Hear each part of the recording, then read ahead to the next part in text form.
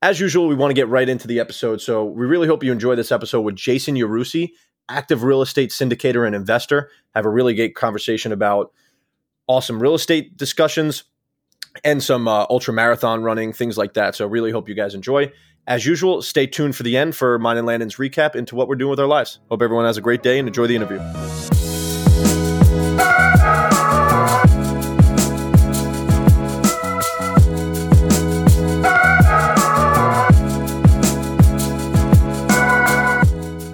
All right, here we got Jason Yarusi, active real estate syndicator and investor. Really excited for this one. So much to talk about. Finally, we're able to get it on the calendar after multiple reschedules. Jason, thanks so much for coming on. Yeah, thanks for having me, guys. Excited to be here. Yeah, once I read your bio from, I'm assuming your assistant, she sent it over. I'm like, Landon, we got to get him on right now. I saw real estate investor. We haven't had any real estate guys on yet. Ultra marathon runner, which was what really sparked my eye. So I want to make sure we touch on all of it. Let's just hop right into it, man. Tell us a little bit more about who you are and what you do. Yeah, sure. So I'm down here south of Nashville, Tennessee. I live here with my wife and three little guys, 6'4" and 2 are their ages. And I'm an active syndicator, which means that we pool resources from investors so we can buy large apartment buildings so we can all benefit from the economies of scale. In my lack of free time, I found time to run daily. I get up very early, have a specific morning routine and run. And that's been really parallel to a lot of what I've implemented in my life to get after my goals and then find the progression to go out there and achieve them. Wow. I love that. And I want to make sure that we touch on the running a little bit later. Let's talk business first. Tell us a little bit more about how you started. Question first, how old are you, if you don't mind me asking? Sure. 42. Okay, cool. So now in the beginning, we're around 25 right now. Where were you around then? And how did you develop up into Yarusi Holdings came to be? Yeah. Fantastic question. So it's always growth stages, right? At your age, I was living in New York City. I actually lived in New York City for 13, 14 years. Met my wife there. We were running some very busy outdoor bar called The Frying Pan, where we saw it basically, I think, 12 times its growth in the time we were there. So the business just exploded. So we had a good time learning that side of the business. I opened a brewery and New York City, opened and sold a brewery, opened some restaurants in New York City. So we were in that life for some time. Towards the end of our, I guess, time in restaurant world, Peely and I became a couple, and she was pregnant on our first child right prior to that. Hurricane Sandy had happened. Well, my dad had this heavy construction business, still has it today, excuse me, where he lifts and moves houses. He actually takes buildings and raises them higher or moves them to a different location for a lot of different reasons. But when the hurricane happened, all his work became flood work. So I helped him go out there. My brother, who was working for me at the time, went out there with me, and we started helping Dad just really scale up the family business, where he went from doing something between 12 to 15 projects a year to up to 250 to 300 projects at any one time. So during this time, Peely pregnant, having a baby, we just knew that, man, we got to find a way to get back our time. We got to find a way to dial in and get back to control our time, control our life, control our outcome. Because as you can find in most jobs, if you don't work, you don't get paid, right? That's just how the world is. And into construction, that's the same thing. If you don't show up for work, of course, you don't get a paycheck. So what came to our mind was real estate. So what we thought was the natural progression is, we'll go out there and start flipping houses. Peely got a real estate license and away we go.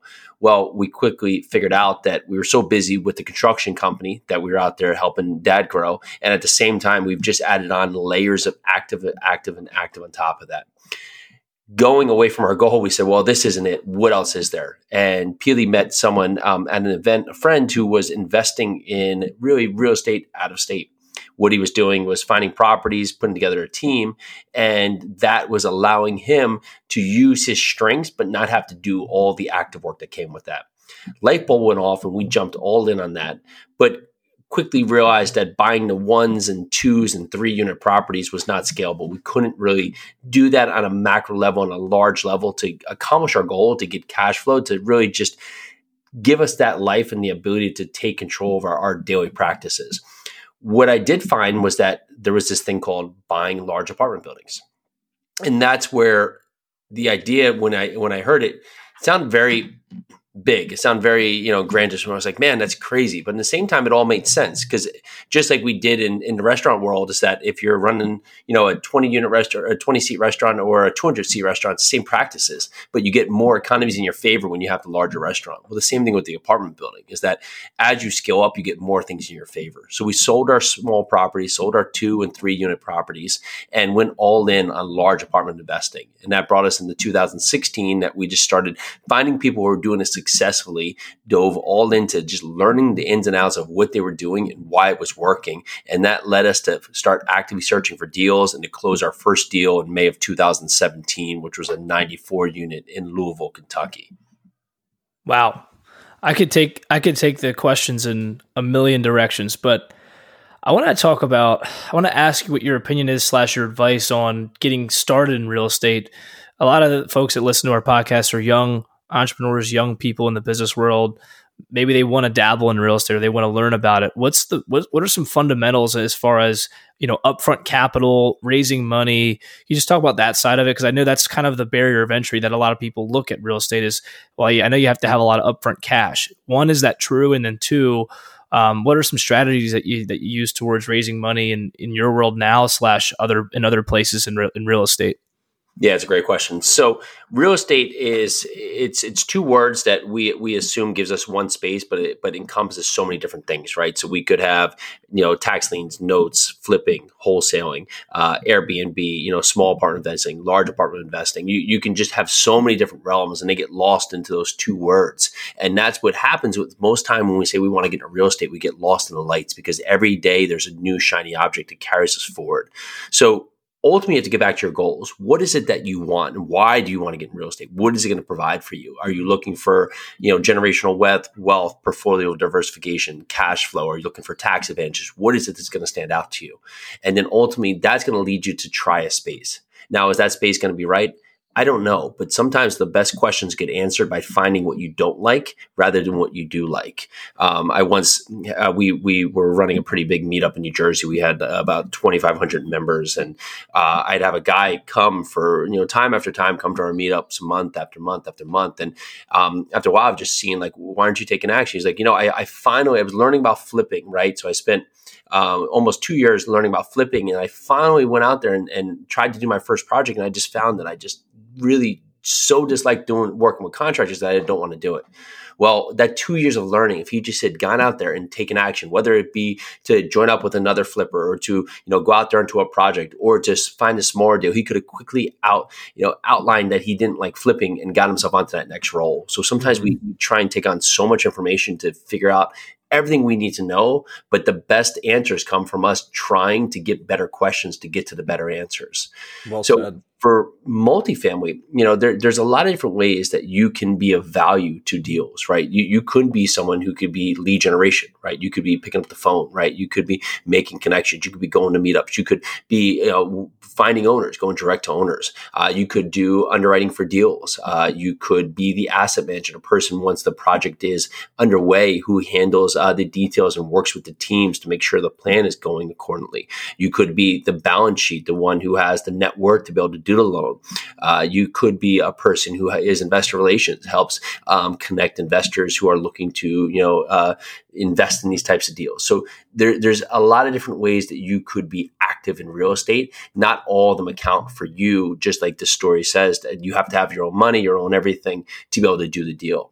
If you're going to do this as a solopreneur and try and take on a deal yourself, yes, you are going to have access to capital. You're going to have different things be bankable, be bankworthy for the loan, be able to either raise capital directly or have the source or have the connections. But if you're part of a team, you're going to add value to that team. You don't necessarily have to have the capital to get started. You have to be eager. You want to go out there and take action, and then align with partners in a way that you can provide value.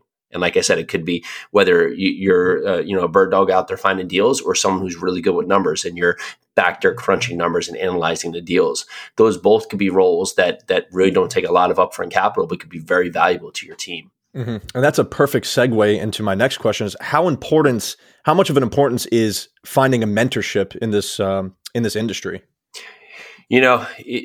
you go in a way that if you can find a good mentor, what it does is that, sure, there may be an upfront cost, but you cut out the timeline of lost and you cut out the uncertainty of not knowing where you can find the answer.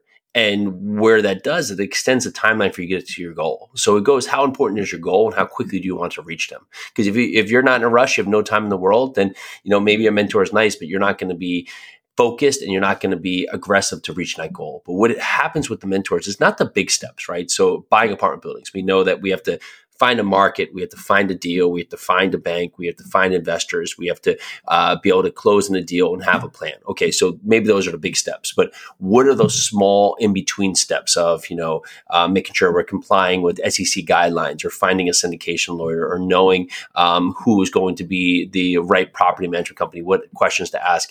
Those are some of the questions that are the in-between questions where people get lost, and not having a mentor on their side, they can get sidelined and sidetracked for a couple weeks at a time because it's not something you can easily search on Google.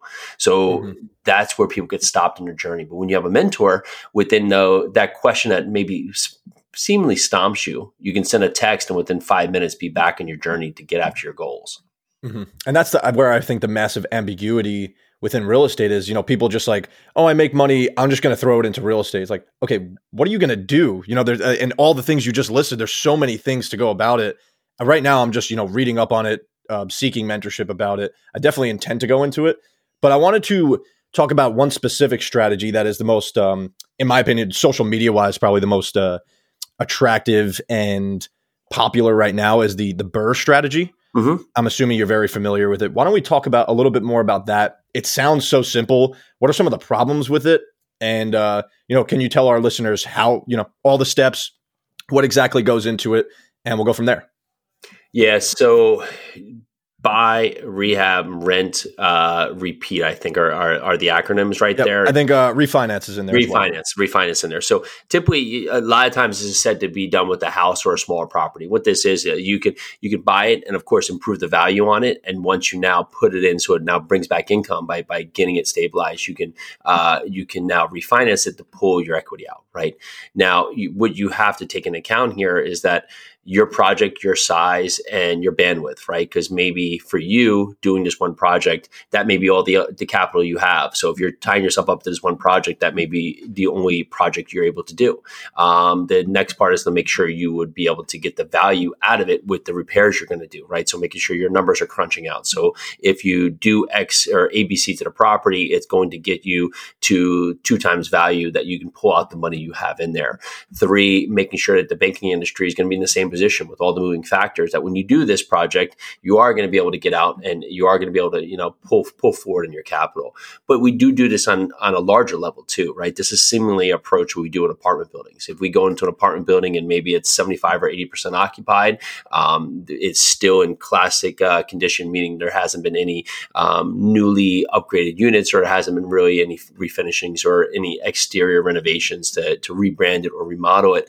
We'll do this to the context of raise capital and bring investors into these projects where we're start at one value to add value through forced appreciation, doing things like going in there, improving the interiors of the units, or cutting down expenses through either management efficiencies or utility efficiencies.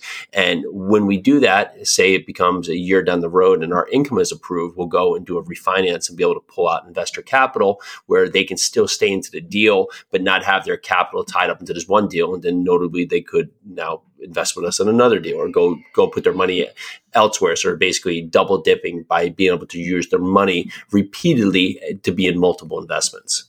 And the beauty of that is that all that money that you pull out, if you roll it into more real estate, it's not taxed, which is is a beautiful way to create more wealth. Yeah, you can actually on the refinance, it will be it's not taxable until the of course sale event occurs, and then so if you do have the sale, you could roll it in with a 1031, or even to you could put your sale proceeds in opportunity zones. There's a number of different factors, but that's one of the nice parts right there, where you can at least keep that money out without having a tax event until later time. Yeah, because that tax event would definitely eat into it. So another segue into another question would be, a lot of people have some pushback about, managing the property themselves. I personally would rather it be the most passive possible, so that I can, use my time elsewhere. how much does it eat into the cash flow when you hire a property manager? How important is having a property manager for you? I know that one of the points that we were instructed to talk about a little bit about this was how to maximize income on your property with effective asset management. Sure. Why don't you dive into that a little bit more? Sure. So when you think about buying a large apartment building, right, you're serving as the investor group who now does the management, the asset management. However, there is going to be property management. So the asset management is talking about the repositioning plan. How are you going to make the asset from what it is to perform how you know or how you think it can be? In the day-to-day practices is the property management company. Now, the groups can be one and the same. However, it's two separate businesses. So noting your roles and noting your strengths, you have to look at yourself and be reasonable to say, okay, can I both be the investor and the property manager? And my time spent as the property manager, is that going to be most fruitful for the property itself, but also our overall business? So if I'm there, doing the day-to-day practices, can I still be finding more properties and expanding my growth and expanding my network? Because ultimately, it's a full-time job. To get lost in the property management world, you need to have scalability. And that's where many times people fail, is that having one or two or three smaller properties, it's hard to scale, and it's hard to be really impactful as a property management company. So if you are looking for a large apartment building and you find property management companies, they're going to be much more professional because they're more warranted to have so many units under management. So it's easier for them to do. Whereas smaller single family property management companies is typically harder to find them because it's a lot harder for those groups to really make the bottom line work for them.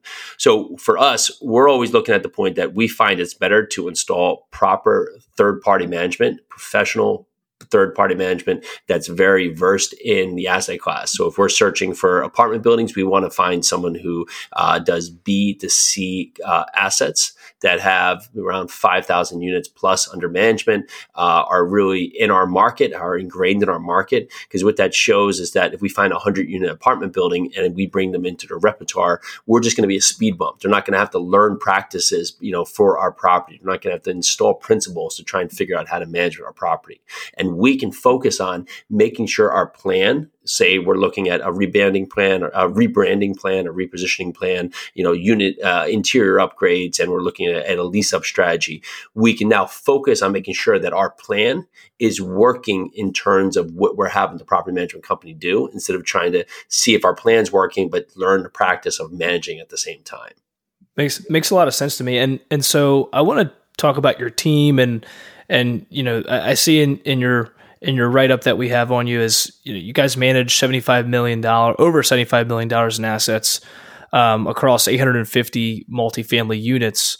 And that's you and your wife have founded Yarusi Holdings, correct? So talk to us about your team. Talk to us about, in the world that I live in, assets under management is, people's retirement assets or investments, right? How does that play into, I assume that you guys have investors that are providing you capital that you're taking and deploying into these large, multifamily unit properties, correct?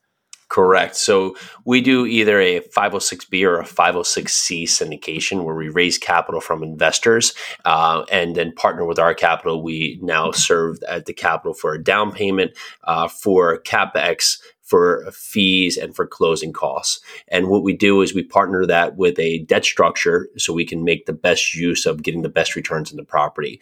Those investors are private investors, and whether it's their individual money or retirement money or money they have in another faction that they're trying to roll in to get different returns. And they'll do this for a number of different reasons, right? So sometimes it is that they're just looking for the depreciation, right? It's a way that they can capture a lot of losses, which real estate can provide against some of their other active real estate. Or they may be looking for, cash flow that can be consistent, or they're looking for an asset-backed investment or portfolio diversification. So there's a lot of different reasons why these investors look for these types of opportunities, because it can give them a nice hedge against some of the other investments that they may be in. So if I'm a person that wants to make real estate passive and give it to a holding company like you, what differentiates Yarusi Holdings from a Grant Cardone Capital or a Fundrise? So two parts here is that I'm approachable and I'm reachable, right? And so you're probably not reaching one of the sponsors at Fundrise. You're probably not reaching that at Grant Cardone. We're really honed into our market. We're really market specific. So our Nashville MSA, Louisville MSA, those are two markets that we know and we know the ins and outs of, and we make a very big relationship with investors. We don't treat them as a number, right? It's a point for us is that we don't consider ourselves raising money. We provide opportunities. And with that said is that I'm never going to come to you with a deal and say, I need your money, because that's not going to put you in a good position. It's also not going to make me feel as if I'm in a good position. We come to understand how we can serve you best, because maybe we can't. Maybe even if I think I have the greatest opportunity and it's a 7-year hold, well, maybe it's not a fit for you because you want to have your money only at work for 6 months, right? So regardless, I want to understand who you are, why you're looking to invest in multifamily, what questions I can ask, and how you're looking to have our investments benefit you. Because then I can know quickly whether or not I have opportunities that may serve a purpose for you. And on the other side, it also allows me to understand how much capital I could potentially raise for future opportunities. So we're always building our network to understand who we can help and how we can help carry them forward to reach their investment goals. And that's what makes us stand out, because we're not treating investors as just another, notch on the belt. I like that. And that's a great answer. And, do you have options for like a capital appreciation option and an income option? We don't. It depends. We're single asset, so each asset has a different approach. Most of ours follow a similar formula. We typically do a preferred return with a split afterwards, but we're typically not looking at assets that have no cash flow. That's not our business plan. We want to make sure that we have a split of day one cash flow, and then on the back end, and not just be heavily aligned to the back end because we feel there's too many risks that could be warranted with changes in the market that could be outside of our control, and we wouldn't be balanced out to reach our returns. Awesome. Landon, you got any more questions based on real estate, or are we good to pivot here? I wanted to ask just quickly, talk to us about your team. What does your team look like in all of this? So my strength is asset management and capital. We have Alessandra, who does on underwriting and due diligence, my wife on investor relations. We have partners on deals in a couple of different capacities. Some come in on the lead generation and underwriting and due diligence factor, and some on our investor relations. So our main internal team is Peely, my wife, Alessandra, who does underwriting, and myself. And then we have a number of other partners, like we talked about earlier, is that if people have good opportunities out there and can provide a good lead source, they can partner with us on deals, so we can help put together what is our track record to help them get the deal across the finish line. What I want to transition to, selfishly, because of the fact that I'm training for my first triathlon right now, Nice. The 100-mile mindset that you talk about, you're an ultramarathon runner, which is insane. I can't even fathom running 100 miles. Why don't you talk a little bit about that, how you got into running, how you're able to physically run 100 miles at one time? I want to hear it all. Yeah, sure. So I started running out of necessity because, all the friends I used to play sports with no longer were, too busy with work, or our schedules didn't align, or what. So I found running back in really like 2008, 2009, and just started up. And I'd always played sports in college, and it was just not something that I did was run distances, right? So of course I started with a mile, then I had a goal, living in New York City at the time, to run the New York City Marathon. And that was that first start. So I built up to that, the trainings for running a marathon, where you start doing your 1, 2, 3 mile weeks, 4, 5, 6, and you build yourself up to your 20-mile races. Well, it did a number of marathons, a number of races like that, and done that over the years. About 3 years ago, I heard, 4 years ago now, I heard about ultramarathons. I just never heard of it. It just never had come across my desk. And I said, that just sounds awesome. And so I looked into what it was and what it is. And it's just a compilation of races that are all different distances, seemingly over a marathon length, but provide all different obstacles along the way. So I did my first one was a 50-mile, 12,000 foot elevation run up in Ithaca, New York. And that was an awesome experience. But what I learned from that is that the plan is not always the plan you need to have. So I'm really strong in the uphills. And I had a plan going in, because, funny enough, I don't look at the courses beforehand. So my plan was don't run the uphills and don't get my feet wet. Well, third mile in, it's too steep to run the uphill. The fourth mile in, it was the first of 4 rivers to cross, and my feet were soaked. So after that, I said, well, okay, new plan, no plan. And that's sometimes what it takes out there, is that you have to understand that you have the goal, but you have to really enjoy your time in the journey. So the 100-mile mindset is that we get so laser locked on what this goal is going to be. Anything like, I'm going to be a billionaire, or I'm going to have this great car, I'm going to meet this incredible person. But you focus so much on the goal, you forget to take that first step. And so you never reach that goal. And the marathon or the ultra marathon is a series of small steps that lead you through the journey to the ultimate goal. And running an ultra marathon, they say it's the first 50 miles with your legs and the last 50 miles with your mind, because it is. Because if you focus on running 100 miles when you haven't done it before, you're going to scare yourself off the cliff and you're never going to get started. And that's a lot like our goals. It's a lot like what happens with us, is that we get these grandiose goals, but because they're so far to anything we've ever felt or ever touched, we won't start because it's too scary for us to get out of the gate and get going. But if you think about what is that first actionable step? So for me, running 100 miles, I think about, okay, I'm out of the gate. Can I just get to mile 6, where it's the first aid station, and figure it out then? And then I do that to the next aid station, maybe around mile 13. And I do it again and again. And next thing I know, I'm at mile 50, and now mile 60, and now maybe 70. I'm starting to say, hey, can I just run to the bridge? And then it might become, can I run to the tree? And then it might become, can I run another 500 steps? And it become, can I just get that next 100 feet? And then you turn around and there you are, 100 miles. And that's a lot with everything you need to do in life, is that if you can just not stop yourself and just tell yourself, can I just get to that next point, see what happens and figure it out, and see how that can take you along to your goals, instead of telling yourself that I probably shouldn't because I don't think I can, because the goal is so far from my mind can really picture, that it's easier for me not to get started. It's funny. Tony and I run a book group, and we just finished the book "Can't Hurt Me" by David Goggins. So we're super high on this like long distance, grind, so to speak, right? Yeah. What did your training look like leading up to all this? Again, like you get back, like you start doing marathons, right? And maybe you'll run some 20-mile races. So going into 100 miles, I didn't know what I didn't know. So it wasn't like I was going to run 2 80-mile races like a couple weeks after the race. So I just said, okay, what can I do that I can control that's going to put me in a place to just be ready when I don't feel like being ready? So I just started running 6 miles every day. And I was in New Jersey at the time, every day, whether it was cold, hot, rainy, snowing, my knee hurt, my ear hurt, I didn't feel well, rough day, just every day consistently to get my mind ready, because having my mind ready became more important than having my body ready. 7 days a week for I ran. Long? Last year I ran every day. I think I ran 2,500 miles last year. But I just ran every day, just regardless. Consistency, every day, baby.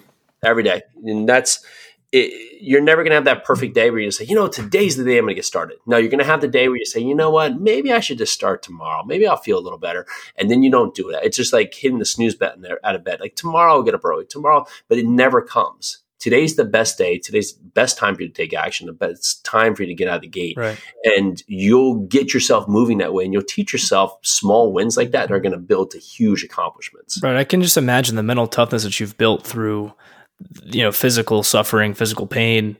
You really take your limitations and raise them a lot higher. I want to ask you a question, just a very specific, curious question, because I guess my perception before I started reading about ultra marathons, reading about these 100+ mile runs, is that you're literally running the entire time without one pause, one stop. Maybe just from the book that I just read, Can't Hurt Me, my perception's a little warped because he was kind of ran himself into the ground all the time. But what does that look like from a standpoint? Like, are there individuals that literally just go from the finish line, start, and literally go 100 miles straight without stopping? There are some, yeah, and there's aid stations. So say maybe you get 8 aid stations in between. So you could take your 10, 15 minutes at each aid station and catch a drink or something. So there's those pause stations in between that are meant for that, or you need to change your gear or change your clothes or whatever. But typically you're running aid stations throughout. So I've been trying to do them under 21 hours has been usually my timeline. I started just wanted to be under a day, and those were my first goals. But I did my first one in 22, so I've just been backing them back from there. Wow. Wow. And what does your nutrition look like throughout the race? That's a good thing. So it's you get to a point where you have to keep yourself fueled, right? Because I think we did the data in one of the races. I burned off like 17 or 18,000 calories. You could literally die. Yeah. Starve So yourself. my wife makes me these like small protein chocolate chip pancakes, and then some peanut butter and honey sandwiches, and then water and some salt tabs to try and keep my water in, are usually my main intakes, because there comes to a point where you have to keep eating, even when you don't want to eat. And that becomes halfway through the race, just because you got to keep your fuel level under check. Mm-hmm. It's so crazy how much running translates to life. I always think about that just because it's so hard. And for me, especially, I literally hate running so much. And that's exactly why I do it, because I like to do the things I hate because it calluses my mind for them. When in business, if I don't want to do something, I realize, I just ran today, so it can't be any worse than that. Yeah, that's great. The amount of physical suffering you put yourself through, because it becomes beautiful in a sense, because life is literally suffering. And so if you can continuously callous your mindset by, doing something uncomfortable, it's amazing. So I really attribute to you the fact that you can run an ultra marathon. It's awesome. And the second part is the fact that there's no type of training that simulates 80 miles in of how you'll feel. You know what I'm saying? Like, you've never trained of running 100 miles to train for this 100-mile marathon. You know what I mean? Well, the interesting thing about it is that you are in an emotional paradigm, like where you will feel great, followed by feeling awful, followed by euphoria. It's always that part. You get the full range of emotions across the long run like that. Mm-hmm. Because it's like you don't even know how you're going to feel after mile 50 or after mile 60. So it's like the fear of the unknown as well is so crazy. And like you said, the emotional the emotional ups and downs of the whole thing is crazy. I'm on a 5-mile run, and the emotional ups and downs for me are crazy. So I can only imagine. What you find with these is that's where you get back to just finding that next moment. Can I just get to that 1 mile, the 3 mile, the 5 mile, and not, or even, the half mile, the 1 mile, the 1.5 mile, because if you think too far ahead, that's where your mind, plays tricks on you. I think in that book, David Goggins said, you only use 30% of your capacity or something of that light, right? Mm-hmm. Because our minds are always trying to talk us back from where we can accomplish, because they're trying to keep us safe. Yep, just one foot in front of the other, man. It's amazing. How do you go about turning any setbacks into your life into an asset? I know that's something that you preach pretty regularly. Give us some advice on how to live the most fulfilling life. And I want to touch on why you wake up at exactly 4:32 a.m. Yeah, sure. So you look at your life and you say, well, there's going to be setbacks. There has to be. But is there a lesson here? Is there a lesson to be learned, right? Because if we take it away and we assume there's no lesson, then ultimately we're going to do it again, just repeat the process. Noting that it happens, but it's going to provide something of greater value to you. That's a way that you can turn away the negative energy that you think is upon you and push a positivity on you. So what is that lesson that can be done to help me be better in the future?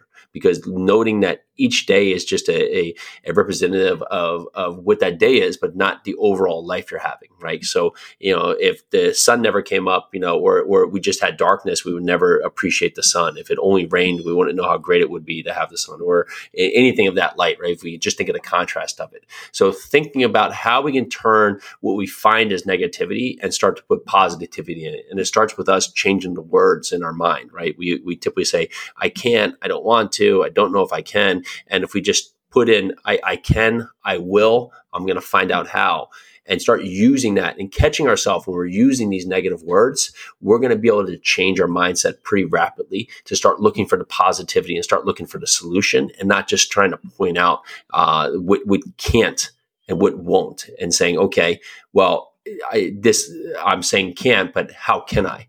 And if each time I do that, I start to train my mind to look for the good, to look for the ways to win, and stop focusing on all the reasons that this couldn't happen. Wow. We definitely have to have you come back on, because this is just the tip of the iceberg, I think, of a lot of the conversations that we can have.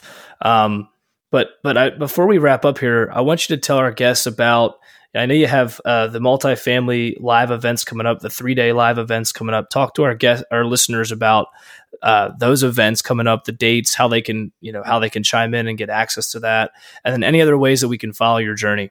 Yeah, I appreciate this, guys. So Kaylee and I, we've had so many people reach out that are always looking to get into apartment investing. And we've had so much fun just helping people get themselves out of the gate. But we wanted to put on a 3-day event that just really dove into all the components, all the mechanics of you want to find deals, you want to how to talk to brokers, how to find property managers, how to underwrite deals, how to raise capital, what you do when you get the deal, how to take it from just a deal that's average into the best deal that there can be. That's what we're going to tackle on this 3-day event. It's June 10th, 11th, and 12th. It's a live virtual event. You can go there. You'll find everything we do on Multifamily Live, how we take our properties, find our properties, and just make them better places to live. The link is multifamilyliveevent.com. Again, multifamilyliveevent.com. And we'll be sure to put that in the link in the description when we drop this. Before we wrap up, Jason, is there anything you'd like to leave our listeners with? Any, 30-second quote, something cliche or something unique? I think for your audience, one of the things that always keeps us at bay is that we're so worried about just the big goal, the big overarching goal, because we haven't faced that success, we haven't felt it. But if you can put in a question and say, okay, I want to do this, but if this is so important to me, what happens if I don't do that? Because noting it, the question becomes, it's bigger than, can I do this? Is if I don't do this, what happens? What happens to me? What happens to my life? What happens to my future? What happens to my family? What happens to my friend? If I don't go out there and do the greatness that's instilled in me and put that forth to find the greatness I can do, what is the result? What will I not have in my life? Mm-hmm. Wow. I'm so grateful that we started this podcast so that we can get high-level people like you on here and have access to talk to people like you. So, Jason, thank you so much for coming on, and we're really excited to continue following your journey. Thanks, guys. Appreciate you guys having me. Have a great day. Too.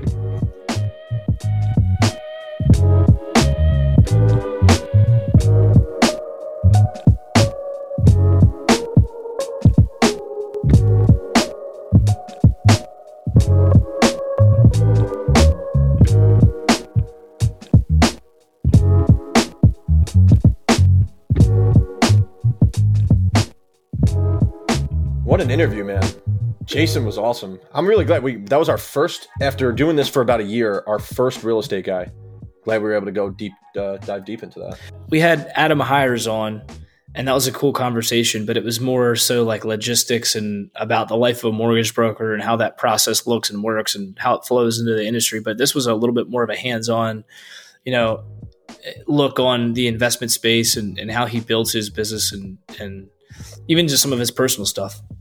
Yeah, for sure. I love the fact of just talking the legit logistics of how real estate works. People think it's so easy, but there's so many things that get involved with it in terms of how to raise money, the proper ways to buy real estate, whether you should be a wholesaler, real estate agent, or investor, how to maximize your income on your property, where to find deals, the BRRRR strategy, so much stuff. And then on top of it, the guy's a fucking ultra-marathon runner. Talks about his 100-mile mindset. For someone who's trying to do a triathlon right now, thinking about an ultra marathon. I just ran 6 miles today. I wanted to die. 100 miles, bro. I loved his insight on, we asked him, how do you do it? Like, how do you go about motivating yourself to just put one foot in front of the other? He's just like, I run from little object to little object. So now what I've just been doing when I'm tired, I'm just running from stop sign to stop sign. Just get to the stop sign. Let me just get to that stop sign. And it's really helped me. That's been a huge, huge factor in my runs lately. I think there's a key takeaway. All these successful people that we have come on, they just bring something different to the table, and they're able to they have something and some type of quality that allows them to take large amounts of people's money and put it to work to that person's advantage and their advantage. Mm-hmm. And I think it's a very broad statement I just made, but Jason's a perfect example. I mean, the amount of assets they have under management, as you guys just heard, I mean, it's, they're doing really, really big things. And I think it all starts for how he treats his body, how he strengthens his mind.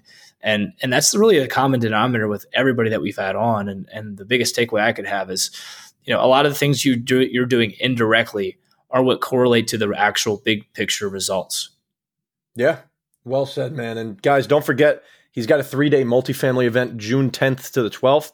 We'll have that link in the bio. Also reach out to him via LinkedIn, Instagram, all that good stuff. So transitioning away from that, we're finally on video again. How you doing, buddy? Doing good. The question is, where is this video going to even go? Are we going to put it on Instagram, LinkedIn, Facebook? Who knows, right?